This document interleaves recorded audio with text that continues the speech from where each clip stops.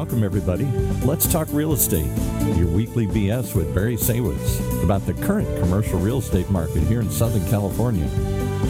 As we take a no BS look at both sides of the issues driving this market today to find the best solutions going forward. With our man right in the middle, Barry Saywitz. Hey, Barry.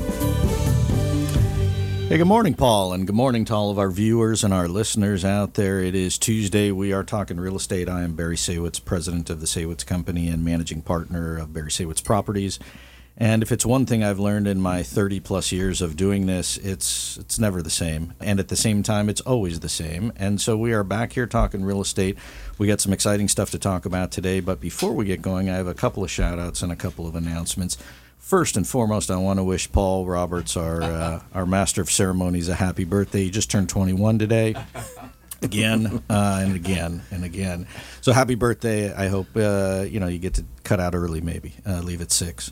And then I also want to give a shout out to the Michigan Wolverines and the whole Wolverine Nation and all of the Michiganders, including my family from Michigan, who I'm sure are celebrating and taking the day off today for winning the national championship in football. And so congratulations to them and to the Washington Huskies for a great season. So we'll see both those guys back in a few months. They get to play each other in about 6 months, so I'm looking forward to that. So with all of that said, I want to get going. I want to welcome our guest, Tom Grable, who is the division president of Pointe Homes for Orange County and Los Angeles region. Thanks for coming in, Tom. I appreciate having you on the show. Well, thank you. My pleasure. Yeah, Glad to so be here. You are a longtime resident of Orange County, and going back to went to school at Cal State Fullerton, and then started to sow your oats and put down roots in Orange County and really haven't left. And so your history goes back quite a ways, and you've seen a lot of growth in Orange County and in the home building and in the real estate market as a whole. I guess let's rewind for a second. So you get out of school at Cal State Fullerton. Quickly take me through how the heck you get into real estate in the first place. Well, it's interesting. In this industry, there's a lot of people, especially in leadership, that this is all they've ever wanted to do. They came up through family contacts or family businesses. I was not one of those. I kind of evolved into this business, and it was really through luck along the way. When I graduated from college, I had a communications degree. I went to college to be a journalism major, and through some other sideline activities with student government and such, found that I really wanted to go into business. And so I went into retail for 2 years and worked for a department store and realized that's not where I was going to do full time. And I had a long time, as a career at least. And so I had one of my closest friends' brother contact me and say, hey, I've got an opportunity for you that I think you'd really like. Well, was working as an intern for a planning firm, an urban planning consulting firm. And so I literally left a job where I was making decent money to make basically minimum wage, $4.50 an hour, to run the Xerox machine to start. So I kind of started in the mailroom of this business. And really the policy side in working with cities and counties with general plans and zoning ordinances, but also writing technical summaries for environmental impact reports. And so I really learned the policy side of this business first.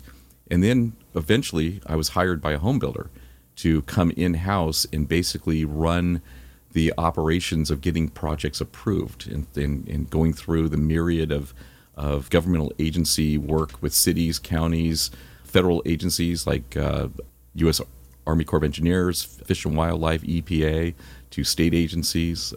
And this is all for master planning larger developments at a time. I mean, give me a frame. It's the 80s? Yes, mid to late 80s. So Orange County's booming. Orange County's going through massive transformation from strawberry fields and orange fields and just raw land to, hey, look, we're growing and we're building. And so it's an exciting time. It was. And there was a lot going on. But also that was the time when there was so much going on. Politically, there was a lot of pushback. So that was then the rise of NIMBYism and right. Cities and counties going to more growth control ordinances and really stopping or slowing down growth. And really what happened back 40 years ago and to present day has really impacted the supply of new homes that can be brought on. So that's a whole nother discussion that I'm happy to have here too, but there's a lot of nuances to that on top of just home building and selling homes. Right, and the concept was, for those viewers and listeners out there that are not familiar, I mean, the plan, you correct me if I'm wrong, is I buy a tract of land, I either cash out some family or I buy some farmland or whatever the case was, and then I master plan it and I build a tract of homes, and I'm basically building a community. And then what that is and what that looks like and the price points, I guess, are up for discussion each and every time. But it really was not I'm building a couple of houses here or I'm building a house at the end of the street. It was transforming a neighborhood or building a neighborhood. Yes, and that's what we do today. I mean, what we do is we build communities, we build neighborhoods, we transform people's lives as a result of that. And that's really the business that we're in, is we're in the life-changing business. Every person who walks into one of our new home galleries interested in buying a home has made a conscious decision to literally change their lives, and we get to be there for that. Yeah, and it's exciting, and you've been doing it so for a long time. So if we rewind, let's go from the 80s. We'll fast forward as quickly as we can through it. But so you get involved with a couple of different home builders and some big and reputable ones as well, whether it's Watt or William Lyon, and then ultimately end up at Tri Pointe. Yes. So I did 5 years at Watt, and then Watt packaged our merchant home building divisions up and sold them to Beazer Homes. So I worked for Beazer Homes for 5 years, and then was eventually a senior VP of land acquisition and forward planning. And then I left to go to William Lyon to be a project manager, where I had P&L responsibilities for the communities I was working on.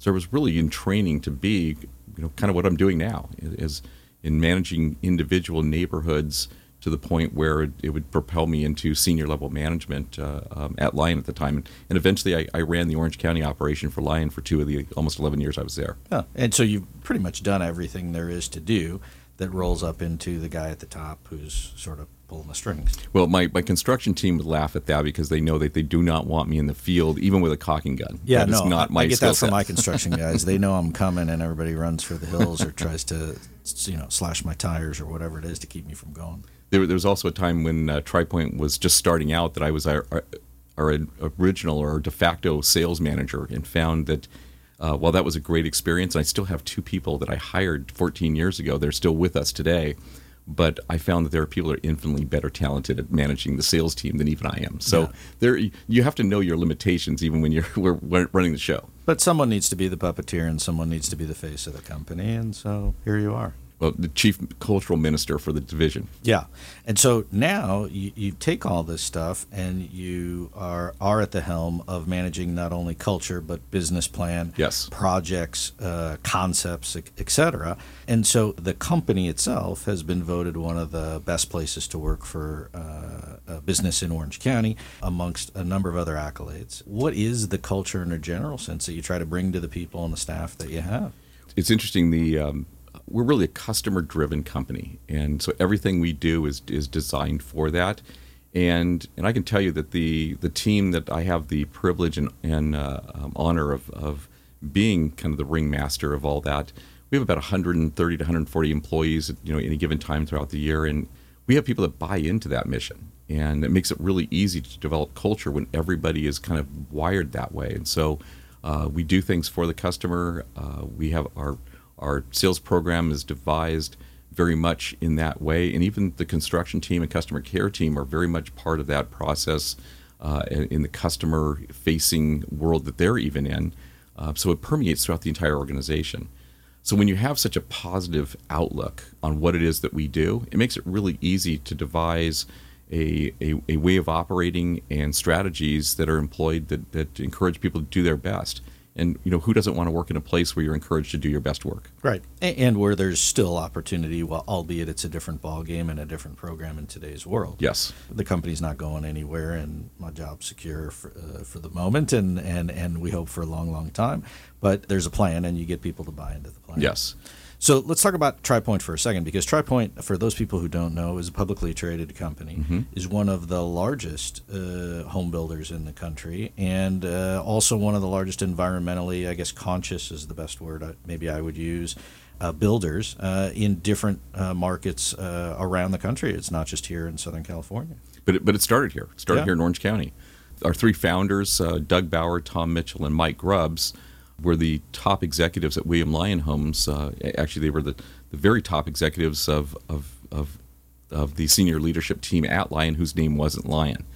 They decided in 2009 to go off on their own and start their own company, and so they did. Tri Pointe was was born in April of 2009. So people thought, why would you start a home building operation in the middle of the recession? In the very depths of that recession, right. Which, of course, is the exact right time to start a company. My boss, Tom Mitchell, who I've worked under for 23 of the last 24 years of my career, he's an avid surfer. And so for him, this was starting at the bottom of the wave. Yeah. So we really have rode that wave up. And so there was a handful of us that were part of the original TriPointe startup team. I started in the first of 2010, the second executive level person that they hired as part of the team. And that was the genesis of the entire organization. But it's been through a couple of major milestones. First, in 2011, when Starwood Capital invested a substantial equity position into the company, really gave us a platform to expand here in Southern California, but also start divisions in the Bay Area and Denver. And then in 2013, we became the first home builder to go public on the New York Stock Exchange in almost a decade. And then others followed after that.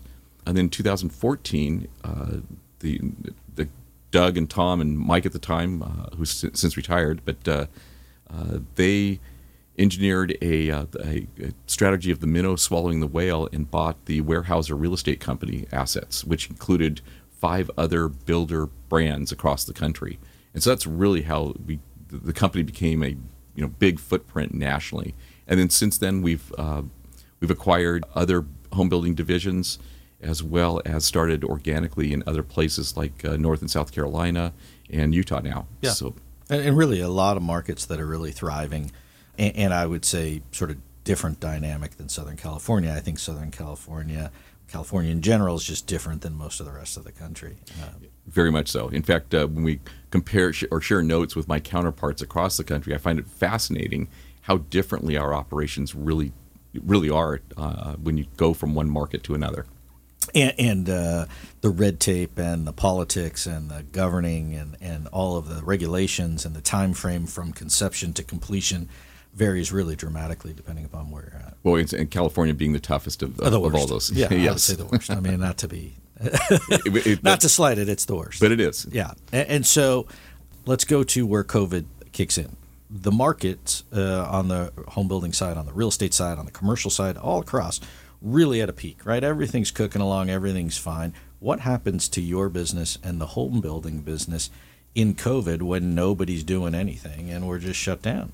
Well, in thinking back on what it was like now 4 years ago, we were coming out of 2019. We had a really good year, both nationally and then my division in particular.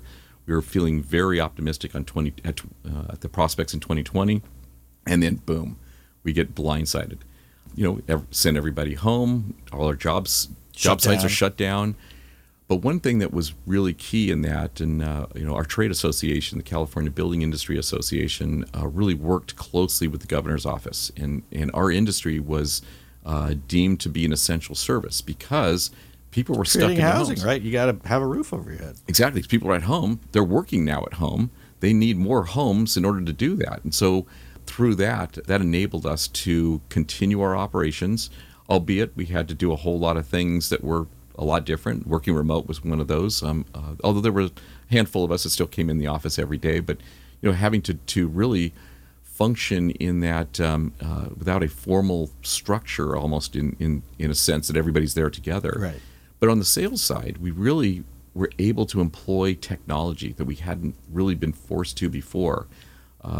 Everything we were doing was doing digital. And virtual tours and all videos and 3D and modeling and all that stuff. And we found that the consumer really responded to that. We also went to employed things like touring our models on an appointment basis only, right, which we found that worked very effectively because we were dealing with highly qualified people. People weren't just showing up. Right, it wasn't the looky-loo who was just out for an afternoon shopping around and kicking the tires. These were people who were serious because they wouldn't waste their time. Yeah, needs-based buyers. Right.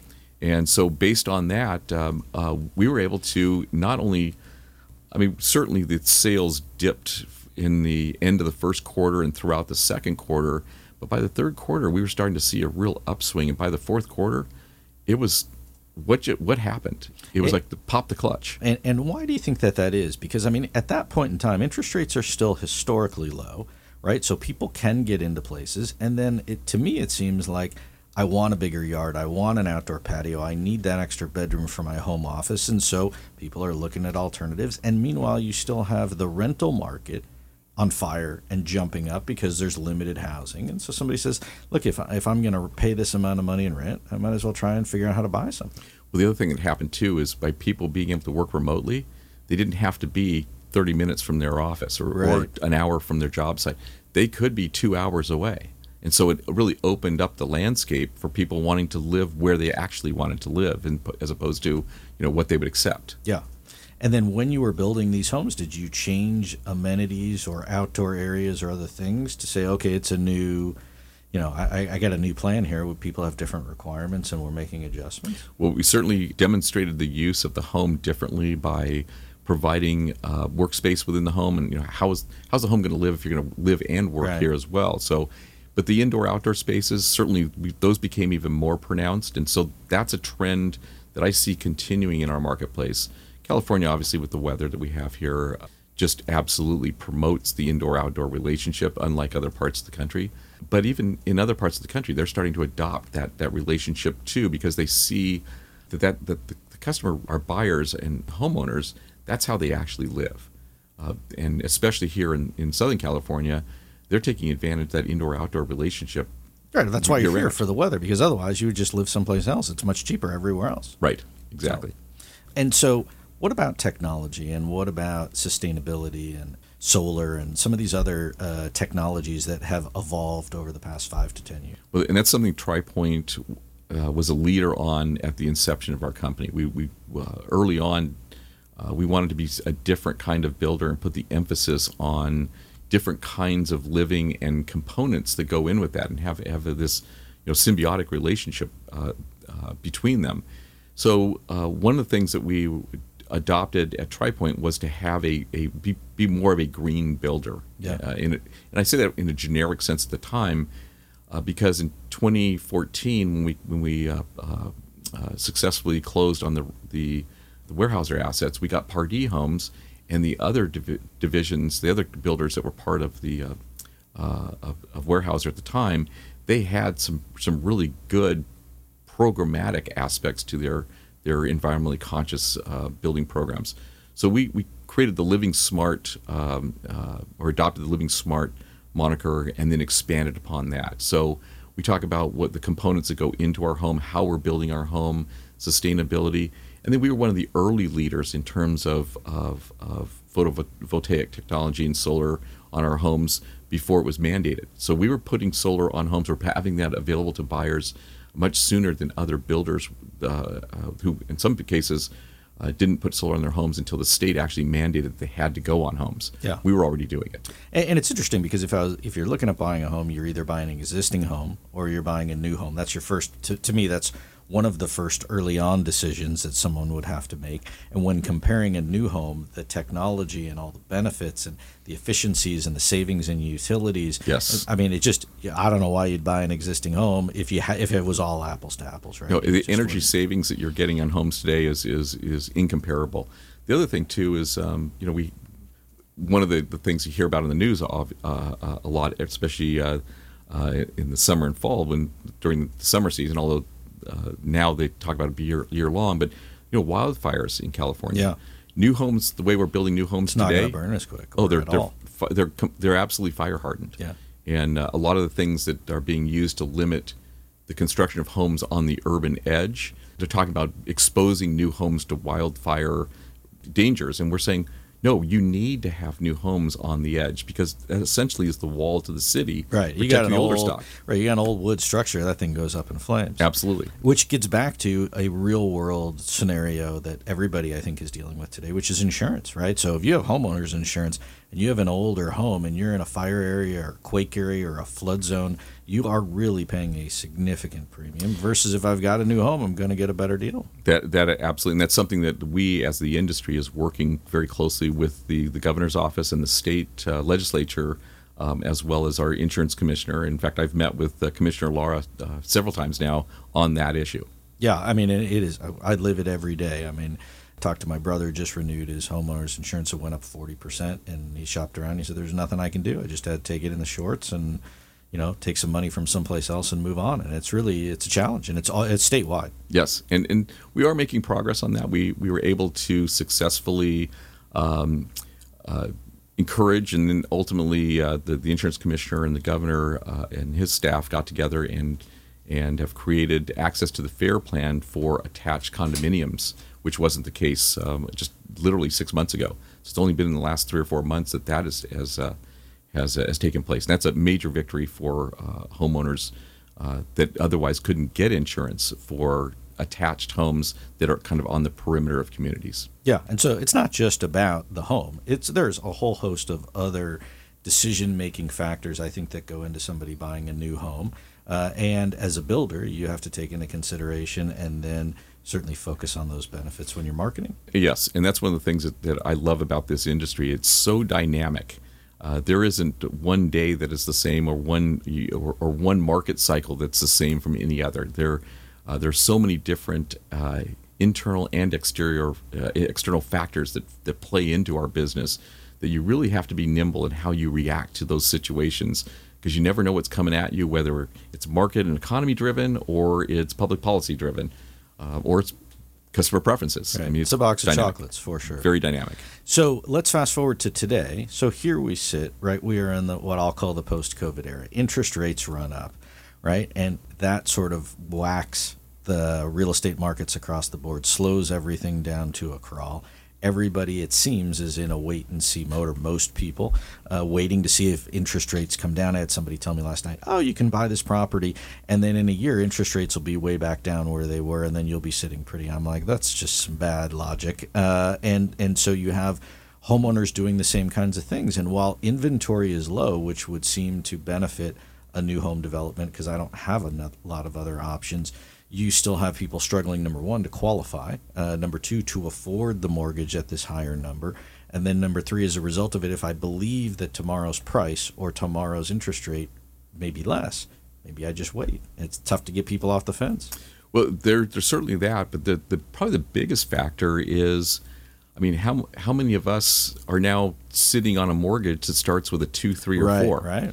Well, for those people that are, they're probably not leaving because they can't replicate that. Right. You'd pay triple. In a lot of cases, that's absolutely true. And in many instances, I would want to step up and get a bigger, nicer, newer, more expensive home. So it's not even, if I had 2.5%, and I went to 6.5% or 7%, and then I stepped up, it's really, you better be well prepared and well heeled.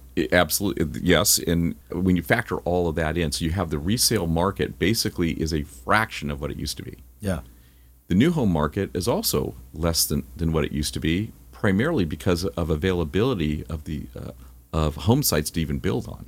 That's a whole different issue. But so you take the combination of that, you still have needs-based buyers. You still have, we sell 2/3 of the homes that we sell across the country are to millennials now and Gen Zers.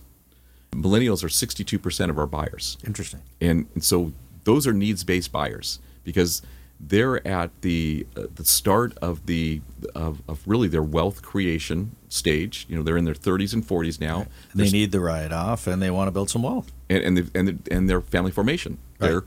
I've got 2 sons who, in the last 3 years, both of them got married, and one of them now has our first grandchild. So, right. And then Dad helps out. I'm going to get you a house, right? And then that's how I'm able to afford it in many cases. And so, when you have the resale market that's virtually non-existent for those buyers, new homes becomes really the only alternative. And it's exciting. I got a new house. I got a new setup. Right? Well, the buying experience is completely different. What we do on the new home side of sales is very, very different than the resale side of sales. And it is a process. It's a relationship you're building with, as a customer, you're building that relationship with your builder.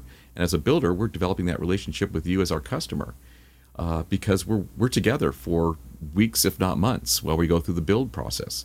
Even if you buy a move-in ready home from us, one that's already existing, standing, built, ready to go, it's still going to take you still work to do. A couple months to get through it. So, but I'm not fixing pipes and other things that I have in a second generation. And you're getting a warranty, and, right. and so, yes.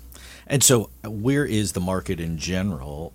Do you see, obviously, activity has slowed across the board, but where do you see it going? And is the perception of potentially lower interest rates, or stock market is back while it's still very volatile? There's all kinds of other problems, I think, with the economy that will affect real estate in general at the end of the day. But where do you look ahead for the rest of 2024 and beyond? Because your timeline also is not tomorrow while you'd like to sell a home tomorrow. It's also next year and the following year as well. Yeah, we're business planning 5 years out constantly.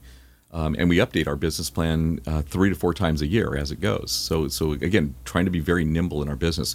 But when you go back to the fundamentals of what drives home sales, first of all, you have to have an economy where there's job creation or stability, which we do have that, and household formation, which when you look at millennials and Gen Z coming up, we certainly have that. So you have the fundamentals are there to start with.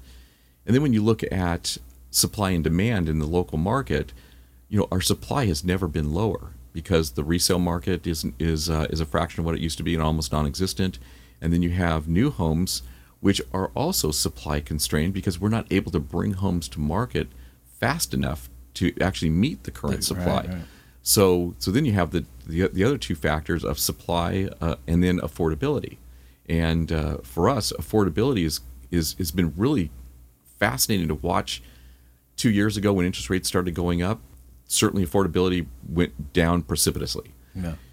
One thing that builders have, we have many tools that we're able to work with. We can buy down interest rates. If you're selling your home to on the resale market, you can't do that. Right. So we have some institutional advantages that on the new home side that the resale side does not have. The existing homes market just simply doesn't have.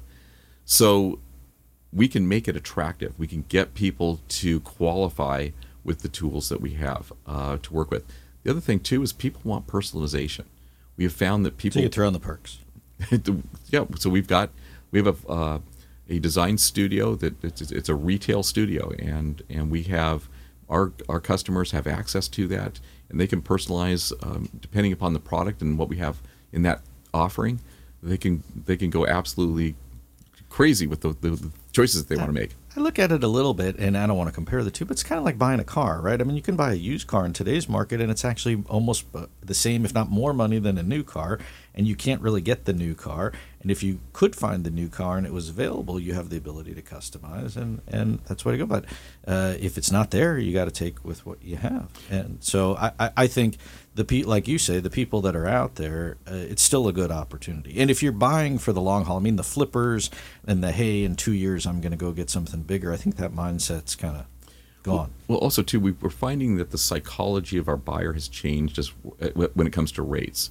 There's now a certain level of acceptance that the rates are kind of where they're going to be, and we're going to see still some elevated rates probably the first half of this year, and then what happens the latter half of 24. I think, and we're hoping that rates will kind of feather down a little bit, but the customer kind of knows what they're getting at this point, and we don't see a lot of things on and while I'm not an economist, there's any number of things that can change tomorrow, but there seems to be some stability in the marketplace because of the dynamics that are in place right now. We don't see those changing a whole lot. So from an affordability standpoint, we don't see pricing, at least for new homes, coming down anymore. In fact, we've been pretty much continuing to raise prices throughout all of even last year. Well, I agree with that. And then the flip side of it would be, unlike commercial property where you're locked in with prepayment penalties and other sorts of costs, the pitch on the residential side is, look, if rates come down, you could always refinance later on and just have another crack at the apple, and you have the ability to rectify your situation if it changes. Mm-hmm. The other thing I wanted to ask you is, what about cost of construction, right? During COVID, supply chain issues, certainly, inflation, cost of supplies, that must come into the factor of your profitability and then being able to deliver an end product at a reasonable price. Oh, certainly. Costs have gone up dramatically, especially in the last 3 years. We manage that very, very closely, and we benchmark that with what our competitors, what we think that they're spending on a per square foot basis. So that's how we track how we're building a home. But those costs have gone up. Oh gosh, in some cases 30 to 50% on some components. during this last No, not since to COVID. mention your labor costs and every other vendor that raised their price on you that goes into the components of putting a house together, right? And in some instances, I mean, on the apartment side, in some instances, we've seen costs go up almost 100%. But we also look at what costs are we incurring that actually create value as well. So we do a lot of value engineering with all of our products, making sure that we're not sacrificing what the customer really needs and wants, but we're not cutting costs necessarily on the things that they absolutely have to have. And so, like, for example, we talked about indoor-outdoor relationships. Right. We still are programming in that outdoor relationship in the form of, even on an attached product, having that exterior maybe a balcony or right. deck, which is a costly feature to include. But from a lifestyle standpoint, our customers really want that. So right. we're not cutting what they really want to have. But we are managing very closely what those are. And just looking at the outlook going forward, especially here in Southern California, we're already supply constrained. We're going to become further constrained as to our home site supply. And what I mean by that is, take for example, since we also build out in the Inland Empire, to have equilibrium in that particular market has about 200 communities that are selling at any given time along the 15, 91, and 215 corridors. That we're able to track what's in the pipeline going through the approval process with cities and counties out there, as well as what's available in the way of dairies that we've converted into right. communities and such. There aren't that many left anymore, and on top of that, it's getting just that much tougher and takes more time to get through the entitlement or the approval process with cities and counties. And so with that, we see community count in that market going from somewhere around 210 to 220 communities last year down to 84 by the middle of next year. So what that means for the consumer is less opportunities. Potentially it's going to cost you more because it's that supply-demand issue. Yes. And from a developer standpoint, you better go out and try and secure some plots of land because there's just not that many out there. That is exactly what we're doing, along with all of our competitors. Right. But also, too, from when you talk about costs, now you start to see the availability of communities to work within with our trades is also going to contract. And so we expect that direct costs of development should come down. Actually, and they're not going to go down to anything that they were 4 or 5 years ago, but they certainly will stabilize. Yeah, and I think, and I've already seen it where people are now like, I'm not booked 6 months out. Like, hey, I need work, right? Right. And people are willing to work with you a little bit. And the supply chain is freed up quite a bit as well. We have where we were literally fighting for components in almost every stage of the construction process, 2 and 3 years ago. Now it's just a couple of things, and more. It's more of an issue that arises at a time instead of everything being on fire all at once. Yeah, that's interesting. And I told you when we started it would go quick, and Paul's waving at me like we're running out of time. And I wanted to sing happy birthday. I really did, Paul, but we don't have time. Tom, we may have to have you come back because I want to talk to you about the BIA. I want to talk to you about Sacramento. I want to talk to you about the economy as a whole and what factors will affect the home buying market in the future. And we didn't get to any of that good stuff. That's a whole show in itself. I have the fortune of serving as chair of the California Building Industry Association this year. So statewide issues are things that I get the opportunity to now work on as well as my daytime job. Yeah, and we can mix in some politics and some election stuff and a couple of songs for Paul, whatever we need to do. Happy to. So I do appreciate you coming in and sharing your thoughts and talking about the company and the market and the process for the home building. I think it's exciting stuff, and I do wish you and your family and your business continued success in the coming year, and appreciate you coming on the show. Well, thanks for having me. Appreciate it. Thank you, Barry. So for everybody out there, I am Barry Saywitz. I am still president of the Saywitz Company as far as I know. It is Tuesday. We have enjoyed having you tune in, listen in. We will see you back here next week on Let's Talk Real Estate.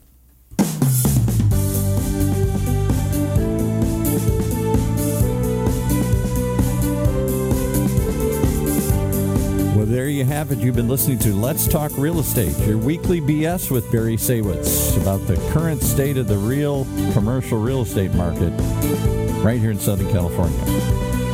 On Orange County's only community radio station, OC Talk Radio, streaming live from our studio here at the University of California Irvine's Beale Applied Innovation Center.